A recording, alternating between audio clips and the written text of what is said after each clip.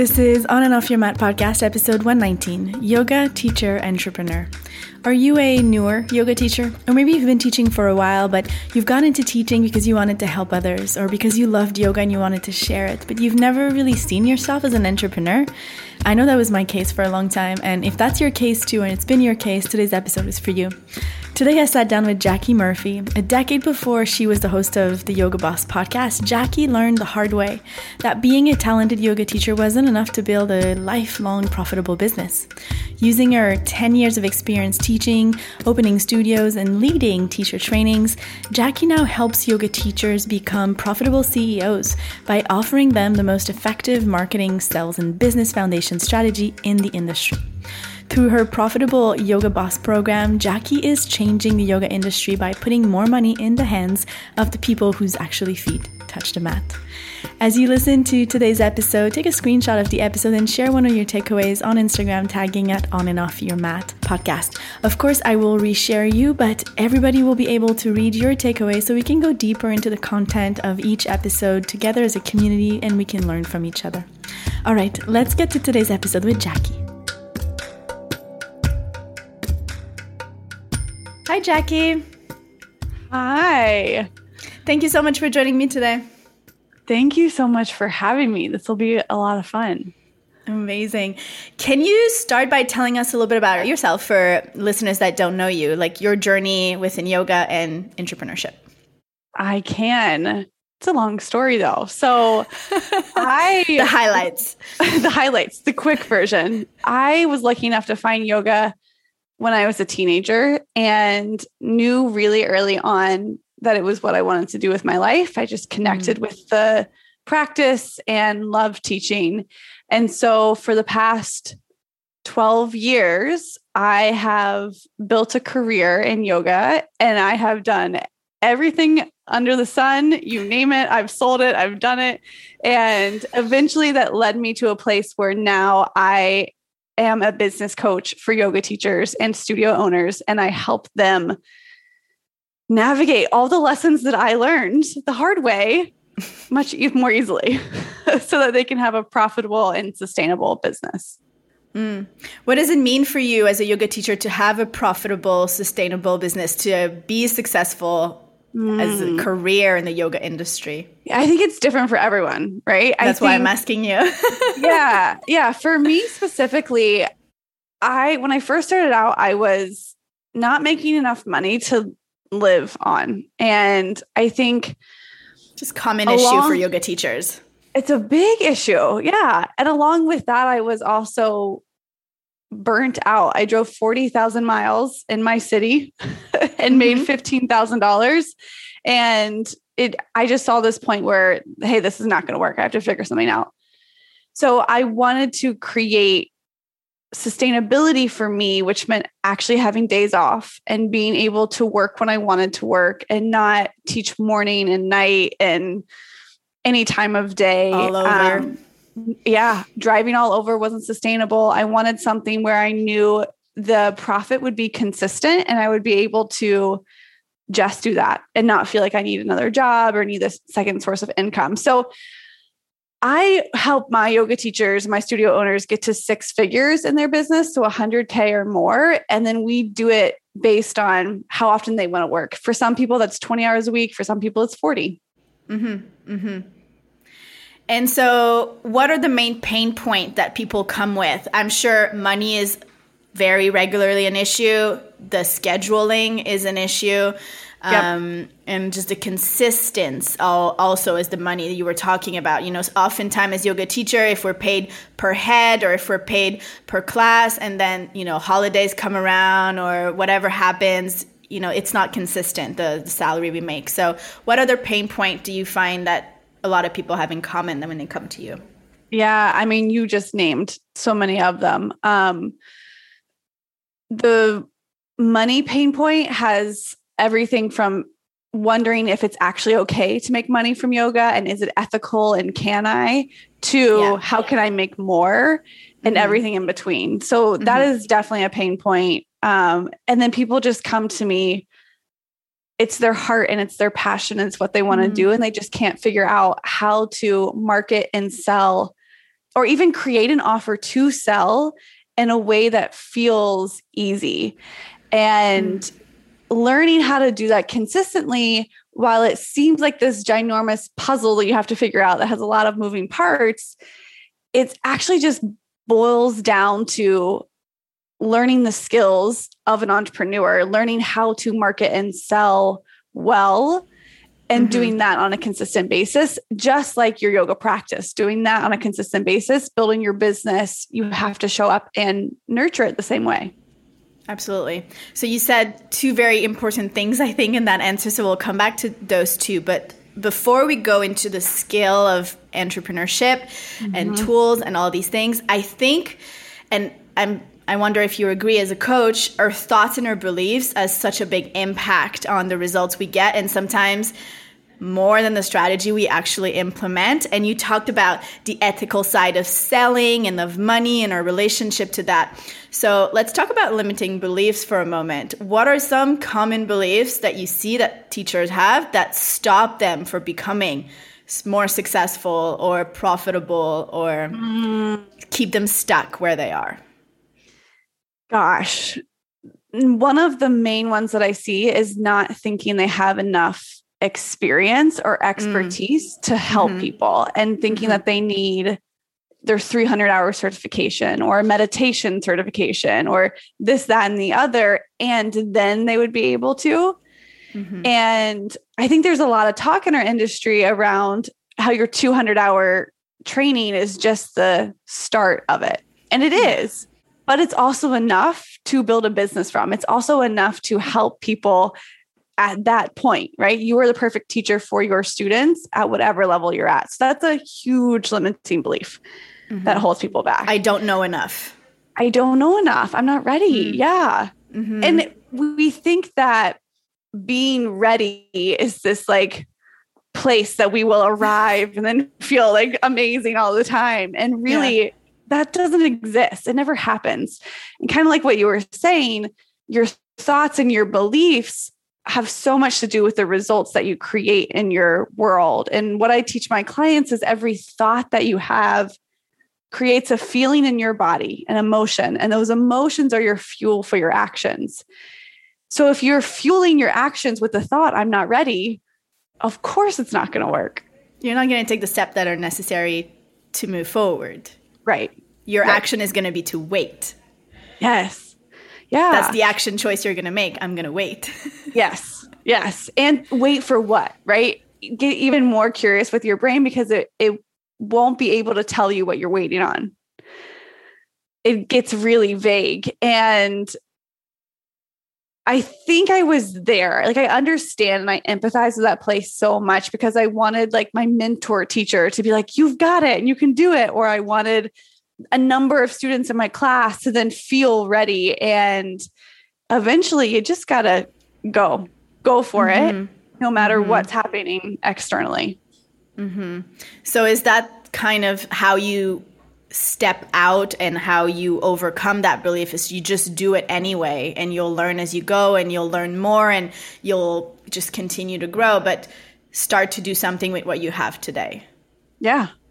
Like, start to do something with what you have today, an action that will actually create results. So what I see happen is a yoga teacher will be like, all right, I'm going to do something today, start my business. And then they spend 4 hours building a website.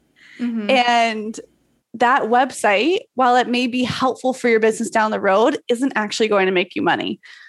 So when you know that you want to build a business and you know now's the time, I got to do something today, you want to get really clear about what actions actually make you money, and make sure that you're not starting, it's in air quotes, no one can see it, but hiding behind a computer, or starting your business, but I'm actually telling people that they can pay you and you can help them. So it's like, get super, super clear, make it super simple. Your job is to talk about what you do and offer to help people. That's really all you have to do. That's a great place to start. Just talk about it. Yeah. All the time. All the time. All to the time. anyone who will listen. Get clear on what it is you do, what it is you offer, and talk about it and practice talking about it so you get comfortable and you're not so awkward into the I don't know enough to teach anybody about anything. Yes. Yeah. I tell my clients, especially the ones that come in and have some sort of corporate job or a 9-to-5 job. And the first thing we switch is simply how they introduce themselves. So if you're used to introducing yourself as a lawyer or a banker or whatever job you have, it's just start with, I'm a yoga teacher, and get used to that and comfortable with that. So that doesn't feel awkward. And it'll help you identify as a business owner who teaches yoga, but it will also grow your network of people who know that you have a service for them, have an offer for them. That's so interesting that you say that, because this year, for the first time, I've been introducing myself as an entrepreneur, which I had never done in my life before. I was always a teacher. I was a school teacher before I was a yoga teacher. Then I was a yoga teacher. And I never went into yoga teaching thinking I was going to be an entrepreneur. I didn't think I had those skills. I was not interested in that. Like, that was not on the horizon for me, but it kind of just happened because I wanted to live out of, of yoga. And now I'm starting to be like, yeah, I'm actually an entrepreneur and I teach yoga. Like my business is teaching, but I'm a business person. And that is mind blowing for yourself. I like the way you identify. So interesting. The first time you say it, it's like, oh my gosh, what did I just say? Can I pull that back in? You're like, never mind. That's a lie. That's not true. Yeah. But that's exactly where the growth is, right? Of shifting who you believe yourself to be so that you can create the reality you want. And I love that you said, like, you didn't sign up for teacher training to become an entrepreneur and make money. Like, I don't know if I've ever met anyone that's like, I'm going to do this so I can build a yoga business and make a ton of money. We all come to it because we fell in love with the practice. It's changed our life somehow. We love it. We have a passion for it, which is amazing and doesn't need to change. And what is lacking from most teacher trainings is actually the lesson that you are an entrepreneur, that whether you signed up for it or not, that is now what you are. Yeah. Whether you're contracting yourself out to a studio or you're working your own business, you have to think differently. Yeah. So let's just make that parenthesis for a second. If you are only contracting to a yoga studio, how are you an entrepreneur in your eyes? So good. I would say most studios, you are a contract employee. Some studios, you are an actual 1099 employee. But when you're a contractor, the business, regardless if it's yoga or not, is hiring you so they see a return on their investment. Like they want their bottom line to increase by hiring you as a contractor. So as a contractor for a studio, you want to be really clear on the value that you add for that business. Your ability to communicate to that value to them and show them, and be able to really stand behind this is my service. Like, my service is to come in and teach class for your studio. This is what you'll see. And this is what I want to get paid for that, essentially, the value that I'm bringing in.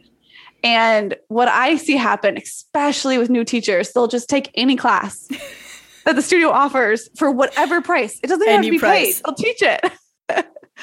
And I did it too. So like, there's no, I did it too. There. That's, yep. But I only did it because I didn't know how to value the service I was offering at that time. Yeah. Yeah. That's super interesting. And we'll come back to valuing that service after, but I just want to loop back and finish around the limiting beliefs. So not knowing enough. Is there other really common limiting beliefs that come up around money or other things? Yes, I would say and how does it come up? It's a limiting belief around an individual's ability to make money. So we all see that the yoga industry is $1 billion industry. Like, there is tons of opportunity to buy yoga. Like a yoga $4 billion industry at this point? Something crazy like that. It's like 3.6 billion. Yeah. It's crazy. So most yoga teachers come in knowing that there's money to be made, but the limiting belief is can I make money? Like people are going to buy yoga, but are they going to buy yoga from me? Are they going to buy my offer? And it's a limiting belief in the sense that most people listening to this podcast, I would assume, have made money in their life some way or another, whether it's a lemonade stand outside or you're an employee somewhere or you have a business, whatever it may be. And so knowing that that skill can easily translate to your yoga business is available for you and necessary for you to step up and start making money from it. And so it's like this belief of, the way people say it to me is like, is this going to work out? Is this going to work out for me? Am I going to be able to make this work? And my answer is always yes. If you decide that you want to, the answer is yes, because you know how to make money. You know how to teach yoga. All we have to do is combine the two together. So what's the separation there? Is it an ethical thing around like I shouldn't charge for yoga, or yoga doesn't go with money? It's not supposed to be something that's profitable. What's the train of thought? Yeah, I think I was taught, and I'm curious what you were taught in your teacher training. I was taught that in the Yoga Sutras, it says not to make money with yoga. Like I was taught it was actually bad to make money with yoga. And if you were going to make money with yoga, don't expect to make much. It's not the point of it. Right. And so something I did when I first started really honing in on coaching business for yoga teachers, I read through every sutra. I was like scouring all the books that I have. I'm like, I'm going to find this. I'm going to find the section that tells me I can't make money doing this. And it doesn't say that. It never says it. But what it does say, and this is in Patanjali's like translation of the sutras, what it does say is your focus or your drishti, right? Your intention with building a business can't be for money. And if your focus is on money, that is what's people are urging you not to do. But what it says is if your focus is just on service and your focus is on helping people, then of course the money will come. Of course it will be there. And I'm sure you've experienced this too. Like when you're focused just on the money and you're grasping so tightly to it, it doesn't come. It never comes. Yeah. It's like you're forcing something to happen and it just doesn't work. It doesn't flow. Like there's something there that doesn't feel right. Yes. So it's learning how to shift your focus and train your brain to only think about service. And that is okay. And the money will come from that place. And not like we're going to hope and pray the money comes. We can be strategic about it and we can think like a business owner, but it's where your intention is to start is what the sutras say. And so I think that's just been a little twisted and passed down and passed down and passed down, where it's so common for yoga teachers just to almost position themselves as a martyr to suffer in order to teach yoga. And it's not the point of yoga. Like it makes them a more worthy teacher. Yes. Because they're doing it for the love of the teachings and the practice. Yeah. Yes. And what it sounds like is, oh, I don't care about the money, or I'm just going to donate everything I make to charity. And I always think about like, when someone says that to me, donate to charity if you want to. I think that's amazing. But we all care about money. It's part of our world today. So trying to pretend that you don't care or it doesn't affect you is trying to pretend that like you don't care about oxygen or like you don't need oxygen.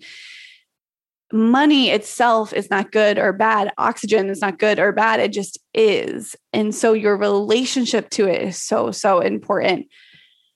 And when you allow yourself to be the abundant, wealthy yoga teacher who is a living, breathing example of wellness, you're actually going to end up serving your students in a better way. You're going to have more ability to be present for them. You're going to deliver higher quality classes for them. It's a win-win for everyone when yoga teachers make money. I think that's something really important to remember for teachers that struggle about making money is what making money will allow you to do as a teacher and how much more you can be of service and how much more can you help if you have access to more money. Yeah. Yeah. And money is just an amplifier, right? So if you already have the heart of service and you already know that you want to donate, you're just going to be able to do that at a bigger level when you have more money. Mm-hmm. It's just going to amplify whoever you already are, which is why I think it's so important in our world that yoga teachers do make money. So the people who are making money are not the people who are, I don't want to say like greedy, but like with malintent. We need more wonderful, amazing people making more money. Yeah, because then they can have a bigger impact in the world and we can have a representation of something other than money is evil. Yes. Yeah. Yeah. Yeah. Amazing. All right. So when people are ready to start at their limiting beliefs around money, about their self-worth, around their self-knowledge, about who they are as a teacher versus an entrepreneur, once they have done that work and they're ready to look into, okay, I'm ready, I want to, I'm excited, but I feel like I don't know how. So what are the essential business skills that a yoga teacher needs to learn? So such a good question. The first thing I'll say is not the answer to your question, but I just want to caution people. You can decide that you're ready and go into it and then go on the how hunt and try and hunt down the perfect strategy and the perfect how are you going to make money. And it doesn't matter what strategy you choose. It doesn't matter how you choose. You have to kind of trust that the how is going to present itself as you go along. And all you need to do, we've already talked about it to get started, is meet people, tell them what you do, and make an offer to help them. And really it's that simple. And I know people are listening to that, be like, I don't know what that means. How do I meet people? How do I make offers? And just go back to like, you're a human. You already know how to meet people. You introduce yourself. You already know how to say, hey, I can help you. Do that in small ways to start. And then as you're ready to grow and scale your business, that same process just gets bigger and bigger and bigger and bigger. And you meet more people at once and you tell more people at once. You make more offers at once. But no matter where you are in business, when you really boil it down, that is all you're doing and delivering. Yeah. And actually teaching, doing that part. Exactly. I think it's interesting to look at it this way because there is so many skills one could learn. And if you get stuck into the how am I going to do these things, it's really easy to get overwhelmed and to be like, I can't do it. There's way too much. Like how, I don't know. And then you just continue to do what you were doing. Yes. So I think I really like what you mentioned on what we're trying to do is to meet people. So maybe there's like little skills in meeting people that eventually you can learn, but you were trying to meet people. You're trying to talk about what it is you do, what you offer, how you can help. Maybe there's skills in how do I talk about what I do better that you can learn. Exactly. You're trying to make an offer. Maybe there's skills in building, getting clear on what is your zone of genius, what you love to teach, what do your people need. So maybe there's skills in that categories. And then how to deliver. Maybe there's skills that you need to learn, as simple as like talking in public or like whatever it is. Like, I think if you think of those 4 categories and you start at the beginning, it makes it a bit less like there's a million things I need to learn to be an entrepreneur and and run a profitable business as a yoga teacher. Yes. So I actually have a free guide if your listeners want it. It's called the Visibility Guide that has all 44 different ways where you could meet people. Just to take some of that work out of your brain from my experience, opening studios, selling retreats, selling teacher trainings, what worked. And you can always do that. Like there are tons of mentors out there that will say, hey, this is how I did it. Here are some ideas. Amazing. Use that. But it's more important that you just choose and you commit and you're like, hey, I've decided I'm going to meet people in Facebook groups. So I'm going to meet people in my local community by going to networking events. Pick one and then just commit to doing that again and again and again. And the same thing is true for telling them what you do. Don't tell them that you do a million different things. They will get confused. When you have a million different offers for people, it inherently creates confusion on their end and they're less likely to buy. So get clear about what you do and then just continue to do it and just repeat again and again and again. And you will feel like you are a broken record talking about it, but you are not. Most people have to hear something 17 times in order for them to pique their interest and buy. 17 times. Now you can hear it 17 times and you're like, I've said this again and again and again. They haven't. They have just heard the last time that you've said it. So you just have to stand up and continue to talk about your offer. Yeah. And sometimes it's things that are really, really simple and that you would not think of as actual skills that can make a big difference. I know in my experience, something silly made a big change when I was teaching in person in live classes. In the beginning of my teachings, I had this story that I wasn't good with names. And I was like, I remembered, a handful of my student name and just because they made a bigger impression and that was it. And then one day I gave myself the challenge, like by X, I'm going to know everybody's name in every single class I'm teaching. And I was teaching like 20 something classes a week, right? So I would have to go to the desk and be like, what's her name again? What's her name again? And I would just have to do it. And it shifted. My classes doubled within a few months. Of course. Just that. Of course. Because when they walked in, I was like, hi, their name. How are you? Yes. Like all of a sudden we had a more personal relationship. Yeah. And I didn't expect it. I didn't do it for that. I did it because I was tired of that excuse. I'm not good with people's name. And I've always been like, how can I grow as a person? And I was like, that's a challenge I'm going to give to myself. I'm going to learn everybody's name. And it made a huge difference in the loyalty and the people coming back, the retention and the people wanting to connect with me like before or after class. Like all of a sudden you're building a relationship. And that's not a skill that you need to go to business school for, right? Yeah. So I did a similar experiment to that. Again, like not knowing, my goal was to retain more of our members in the studio. And I set out and I trained all of my teachers. And I'm like, when someone comes in, I want you to use their name at least twice. When you greet them in class, when you say bye, we're just going to really start to use names. And it is so simple, but it translated to so much because people buy when they feel know, like, and trust. This is not a new thing. It's talked about all the time, but you knowing them and you creating that connection, that relationship with them, they're more comfortable with you, which inherently they're more likely to continue to work with you, to stick around, to refer you, to talk about you to their friends. Yeah. I used to do this too, where like, if someone would come in and they were telling me like they're going on vacation or their daughter just went away to school, I would leave a little note on their account because I might forget. And the next time they came in, I'd be like, it would pop up and I'd be like, how are you doing? How was your vacation? And they're like, how do you know? How do you remember? It's the small things that deliver just excellent service that will make all of the difference in your business.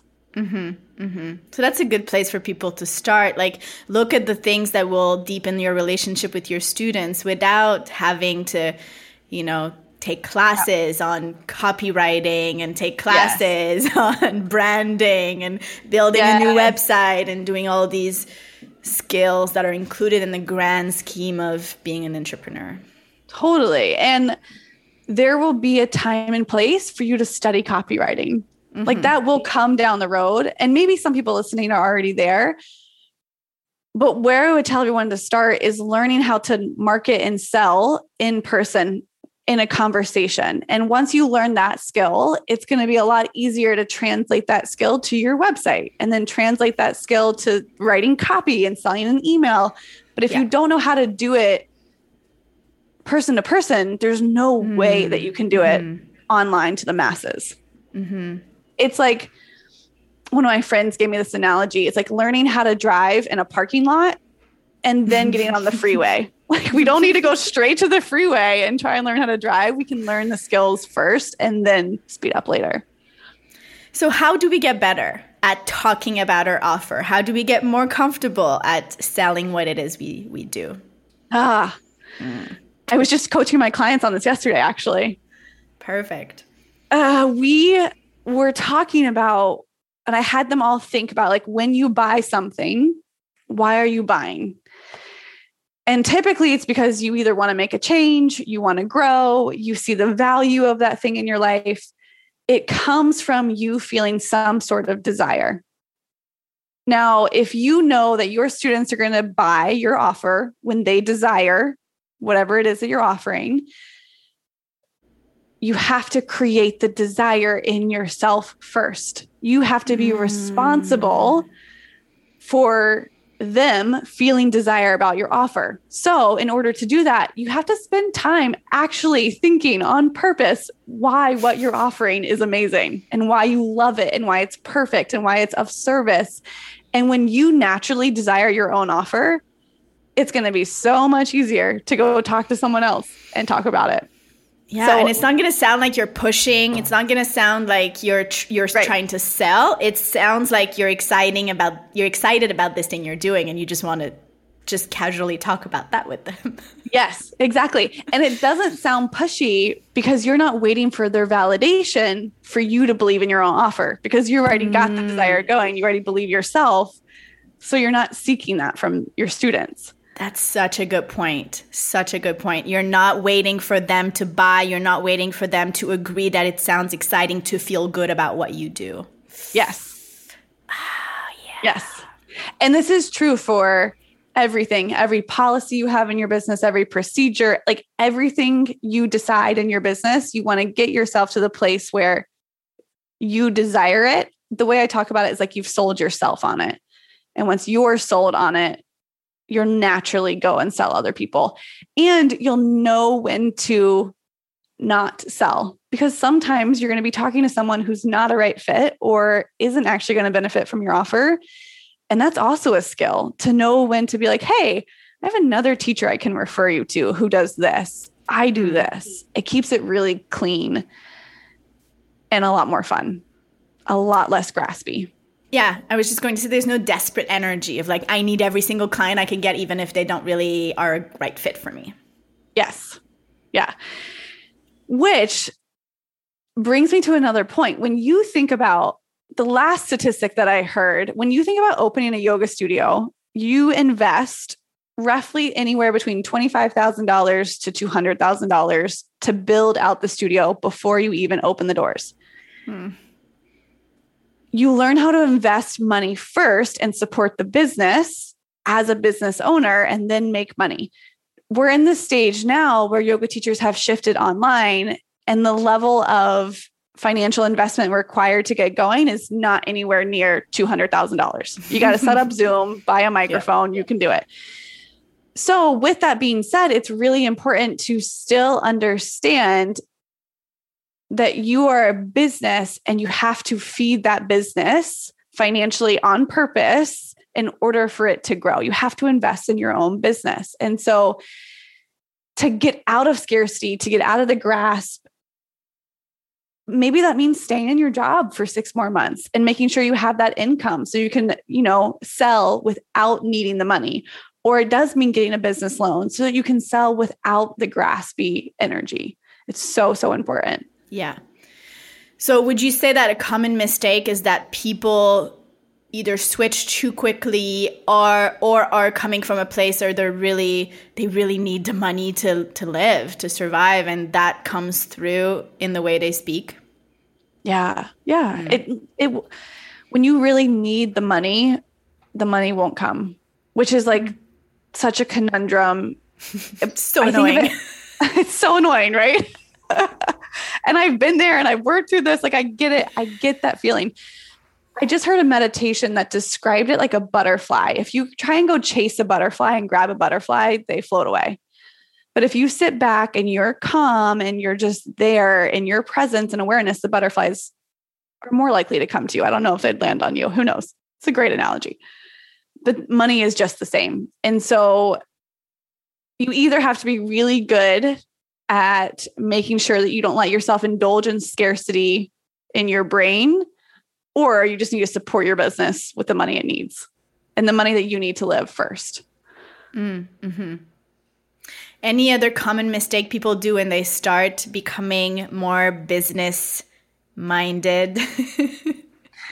Oh, yes. I think I have an entire podcast on like the 5 mistakes, the marketing mistakes. But I would say that the number one mistake is that people tend to go towards this perfectionist road. And they think that they need to build the entire online course first and have it all set up and do all of that before they sell. And again, my approach is very much like, get the first lesson down, sell it to make sure that you can sell it, and then build it and then go. And that can translate in that way. It can also translate to like the perfect Instagram picture, the perfect Canva template. And we go with a philosophy that B- work gets it done. We don't need it to be perfect. There can be typos. Like putting your work out there helps people. Perfecting your work in your own office, not letting anyone see it, doesn't help anyone. Yeah. And I think a lot of people, especially with skills that they're not comfortable in, are going to want to be more perfectionist about it. Yeah. Right? Mm-hmm. Over time, the more comfortable you get, the more you understand that what you're doing is like, it's good enough. And we can go with that for now and we'll polish it later. Right. It's like perfectionism is just the opposite side of the imposter syndrome. Exactly. They're like hand in hand, they show up together.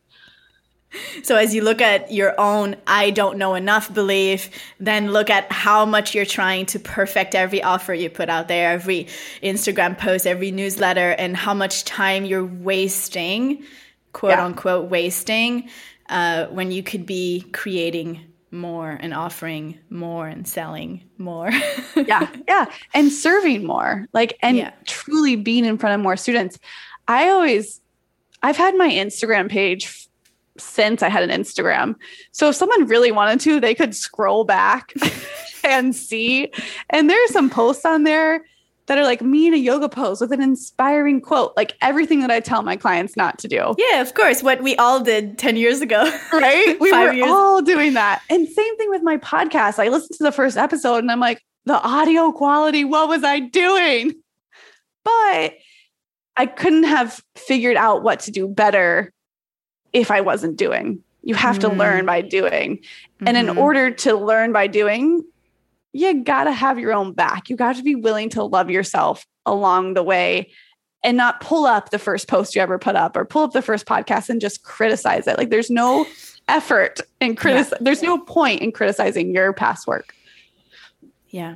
That's so good to remember. Like, get it done. You will learn as you go. You will do better the more you do it. Like repetition, right, brings mastery. So just do it and it'll be better next time and it'll be better next time. And and then in parallel, work on your beliefs. So you're happy with whatever you're putting out there.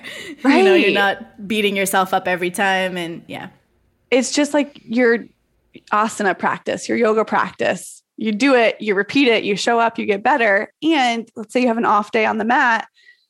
You feel bad for whatever reason, you're not going to stop showing up. It's not the end. That's when you learn compassion. That's when you learn more about yourself. And really, like, that's what I love about business. It's the greatest self-study work that you will ever do because everything is going to be brought up and shown to you and you got to shift through it and work through it. And if you're ready to grow, start a business. Yeah, that's very interesting. I've never thought about it that way, but it mirrors back a lot to you. That is for sure. Yes, it does. And it mirrors it in a way that you cannot ignore it. It will show you what's to yourself. Up. Yeah. So let's say some of our listeners are teachers that feel like they have some skills already. They are profitable, but maybe they're listening and they're like, maybe I could scale up, or maybe there's even more out there for me. What's the, like, once we've begun, what's the next leveling up step? Like, where do we go? It's so fun. It's a really good question, because that's when you get to design the business and life that you want to have to a T. So if you're making money and you've got an offer that's selling, then you start to figure out, okay, well, how much money do I want to make? What do I believe is possible? And then can I go a little bit past that? Can I just entertain the next level of that? And how do I want to make it? This is so, so important, because you can push yourself to make more. But if you're doing it in a way where, one, you don't enjoy it, and two, it's leading to negative side effects in your life, there's no point. So when you're getting ready to scale, the definition of scaling is making more in less time, doing less. And so you really start to trim the fat and get rid of anything that isn't going to help you scale, and get really good at staying in the tasks that actually are high value, high revenue producing tasks, and either delegating the rest or just deleting the rest. And it requires, I think, your brain to work at this next level. Like, you have less time to indulge in drama or scroll on Instagram, comparing yourself. Like, all of that has to go, and you solely get to focus on what you want to create in your business. Does that answer your question? Yeah. I feel like at the same time, it's like a wider bird eye view of everything. And at the same time, a very laser focus attitude, which sounds like opposite, but so I hope that makes sense for people.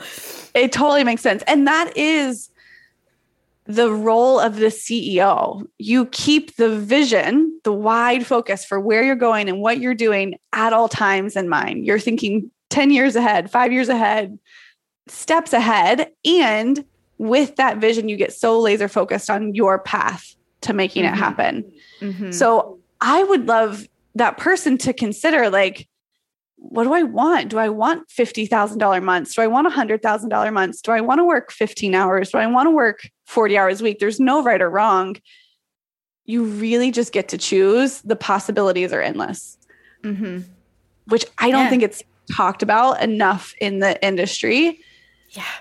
That, like, go for that $1 million business. Like, go for it. You can have it and the life that you want. Getting clear on what it means for us to be successful, what it is we want as revenue, as schedule, as opportunities. Like, do you want to work online? Do you want to travel the world? Do you want to be in person? Like, there's so many things. Like, what is the optimal life / business that you'd like to have? Once you're clear on that big vision, then you can start, like, okay, a year, 5 years, 2 weeks, what do I need to do? Yeah. Once you know where you're going, the how it just starts to make itself known. You know exactly what to do to get there. Oh, there was something else you reminded me of when it comes to scaling, and I'm not sure that I remember it. It left my brain. Oh, I don't know. I think the thing is, we kind of talked about this. Like, when you start, you have to learn the basic marketing and selling skills. We broke them down in the most basic way. And at some point, when you're scaling and growing your business, you're automating that side of your business. You're automating the marketing and you're automating the selling. And that is how you can scale, so that you take yourself out of those conversations.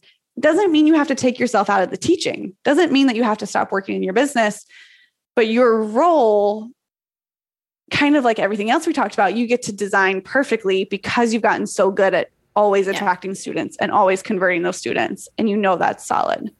That's when you can really grow. You're the captain of the ship. Yes. You're keeping, like, the direction.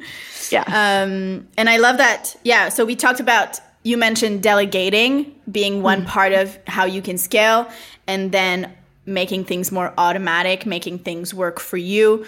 Those are very two important things. And I think I want to take a step back before we finish, because we talked about like, how do we start, meeting people, talking about what you offer. And then I feel like maybe I skipped a little ahead, and maybe in the middle, people are like, but wait, like, what about my I'm not offer? Scaling and I'm not new. Like, how do I make an offer? What I decide what that is for me? How do I deliver properly? Can we talk about that just a little bit? Oh, yeah, we can. But this is what I help people do for like 6 months at a time. So let's do the Cliff Notes version. Are you asking how do they choose what to sell, or how do they actually make offers and invite people to buy? Let's start with what they choose to sell. Okay, so how do you pick what you're going to sell? I think you touched on this. I think a little bit. Looking at how did you connect with the practice in any way, right? Is it the philosophy? Is it meditation? Like whatever your thing is.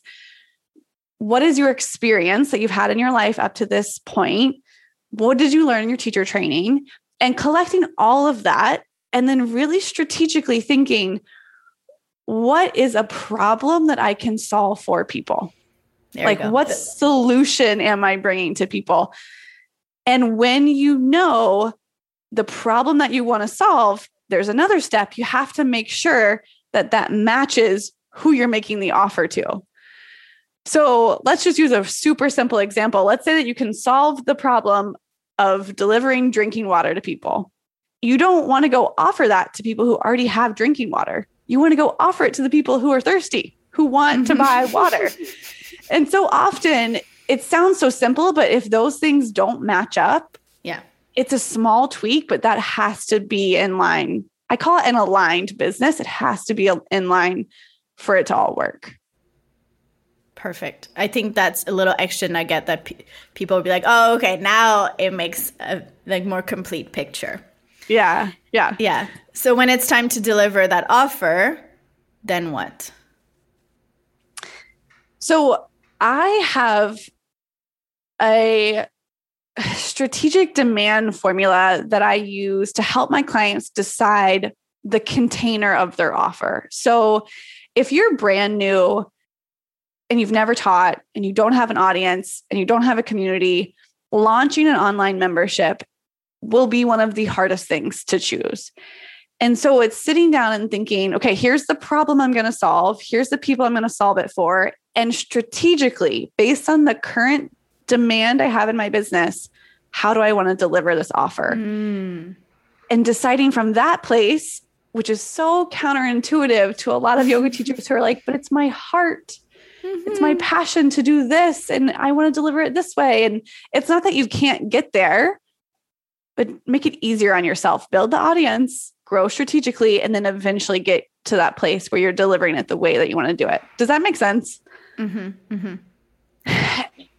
And when you're delivering, just like your example of using names, it's just constantly asking yourself, how is my student's experience? And is there any way in any part of their experience that I can make it seamless, make it easy, have them feel held, seen, taken care of, and always, always holding yourself to a high standard of delivering high quality in your business. At the end of the day, you are a business, and we do want to deliver well and make sure that we're focused on always helping our students get what they came for. Because if not, they're not going to come back right out the door. Yeah. You'll have a hole in the boat and it'll be really hard to go anywhere. Yeah. I think that was extremely helpful. Is there anything else you want to add before we finish? Like if there's one takeaway you'd like listeners to leave with, what would that be? Oh my gosh. If there's one thing that I could leave for either the person who's like, wow, a yoga business sounds fun, or the person who's already in their yoga business, is that it is a lot more fun and a lot easier to grow and scale your business when you do it with other people, and to not put yourself in a silo, and to surround yourself with like-minded individuals who have a similar goal as you and are going towards it. Your partner, your family, your high school friends are the last people who will catch on to what you're doing. So you need someone else to support you along the way, to say, this isn't crazy. You can do this. Let's go. Yeah, great.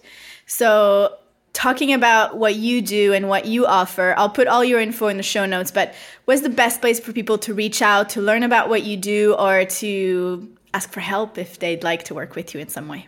Yeah. So I have a podcast called Yoga Boss.